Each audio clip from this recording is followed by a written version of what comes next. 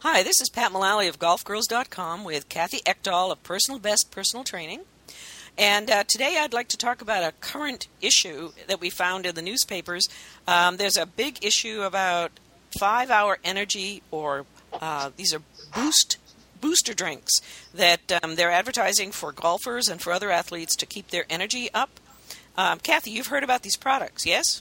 Oh, absolutely. And this topic of energy drinks with cardiovascular risk has been along for quite a while. It's been around, for quite a while. But the 5-hour energy piece just came out in the last couple of days. So that's definitely something I'd like to address here today. Yeah. So, tell me, is it they're talking about some kind of correlation between people who have had serious illness or side effects and these energy drinks. Have you had that experience yourself? Have you taken? I've never had one. I was handed some samples at the last PGA show down in Orlando last year, but I never used them.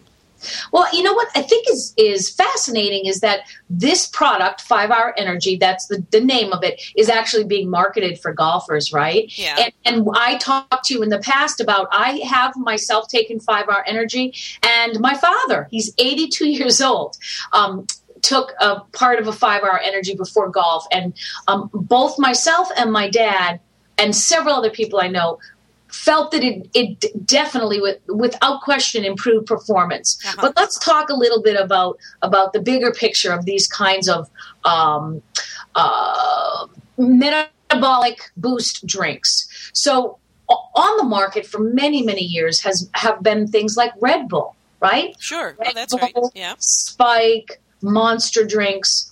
The hallmark of all of these drinks is a lot of caffeine. Mm-hmm. Now, research is very clear that caffeine improves sports performance. Endurance athletes, field athletes, golfers will, and people who lift weights will see an improvement in strength, cognitive ability, and endurance with caffeine. It is a central nervous system stimulant, right? Okay. So the problem is we always go so overboard. So now we've got these drinks like Spike or Red Bull or Monster drinks that have the equivalent of 5 cups of coffee in them. Now, if you have an underlying cardiovascular condition that you don't know about, yeah, and you ingest in 5 minutes 5 cups of coffee, it's going to dramatically elevate your heart rate and vasoconstrict. It speeds up your metabolism. So if you have an underlying heart condition, this kind of caffeine intake could, no question, cause an incident. All right. So those early morning jiggies that you get if you've had 2 or 3 cups of coffee, we're talking like take that to the max. That's different. That's different. You know, well, actually, I shouldn't say that. That doesn't mean you're going to have a heart attack. But if you're feeling jittery, you're taking too much caffeine. Uh-huh. You know, a cup of caffeine, a cup of coffee, whatever, should be plenty of caffeine to give you a little bit energy. But if you're doing 2, 3, 4 cups, that could be too much caffeine. Mm-hmm. Now, the problem with a lot of these drinks, and I'm going to get to 5-hour energy in a second, is sometimes they also have other things in them. Uh-huh. So some of these drinks have central nervous system stimulators such as Mahawang, ephedra, guarana. Those are naturally, not so much ephedra, but the Mahawang and guarana are naturally occurring Chinese herbs that are known to stimulate the metabolism. So now you put together high levels of caffeine with a central nervous system stimulator, your blood pressure goes up, your heart rate goes up, and if you have a hidden heart condition you didn't know about, absolutely, that could cause a problem. So this knowledge that these products can cause problems has been around a long time. I think 5-hour energy is a new product. And so what's happening is they're just now getting around to say 5-hour energy can produce the same negative effects as any of these other products. We can blanket them in a big group as better be careful. Now, the thing with 5-hour energy, though, I do want to correct because I think some people are misled by this. 1 bottle of 5-hour energy is 2 servings. It's only 1 bottle is equivalent to 2 cups of coffee. Okay. That's it.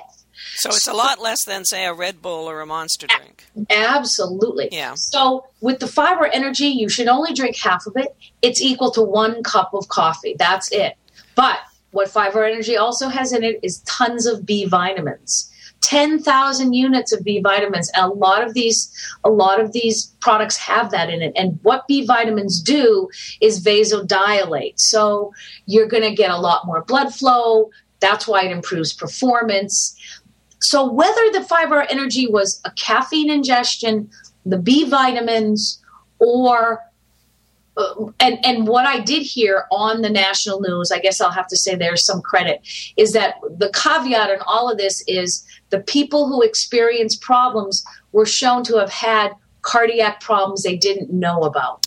Okay, so overall, bottom line is it's a perfectly safe product if you use it wisely and as directed, and if you don't, let me put it this way, if you don't know whether or not you've got a heart condition, it's best not to touch these things. Absolutely. And look, if you don't need it, don't take it. I mean, I use it sometimes because I work out a lot. I get tired in the afternoons, and yet I still want to, be a good golfer. So I'll do a half of a fiber energy. And by the way, I never tell my clients to take these. This is something that I've used and I find is very helpful. I would never prescribe a client to take any of these kinds of drinks. And do as I say and not as I do. I know or do as I do, not as I say.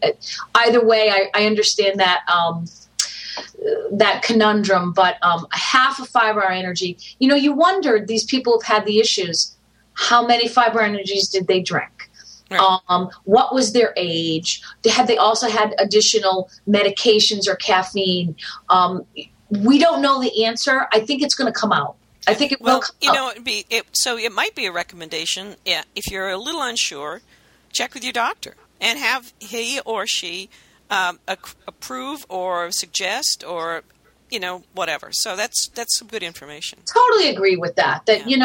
Talk to your doctor if you're elderly, if you have an underlying heart condition, if you have a metabolic condition, if you take other medications, you can't do this thing lightly. And, a lot of young people drink heavy caffeinated beverages and don't have problems. But even then, I do not recommend it at all. Okay. Well, thanks, Kathy. It's good information to at least consider. And as we move forward, we'll just see how things go. We'll have to keep an eye on the news.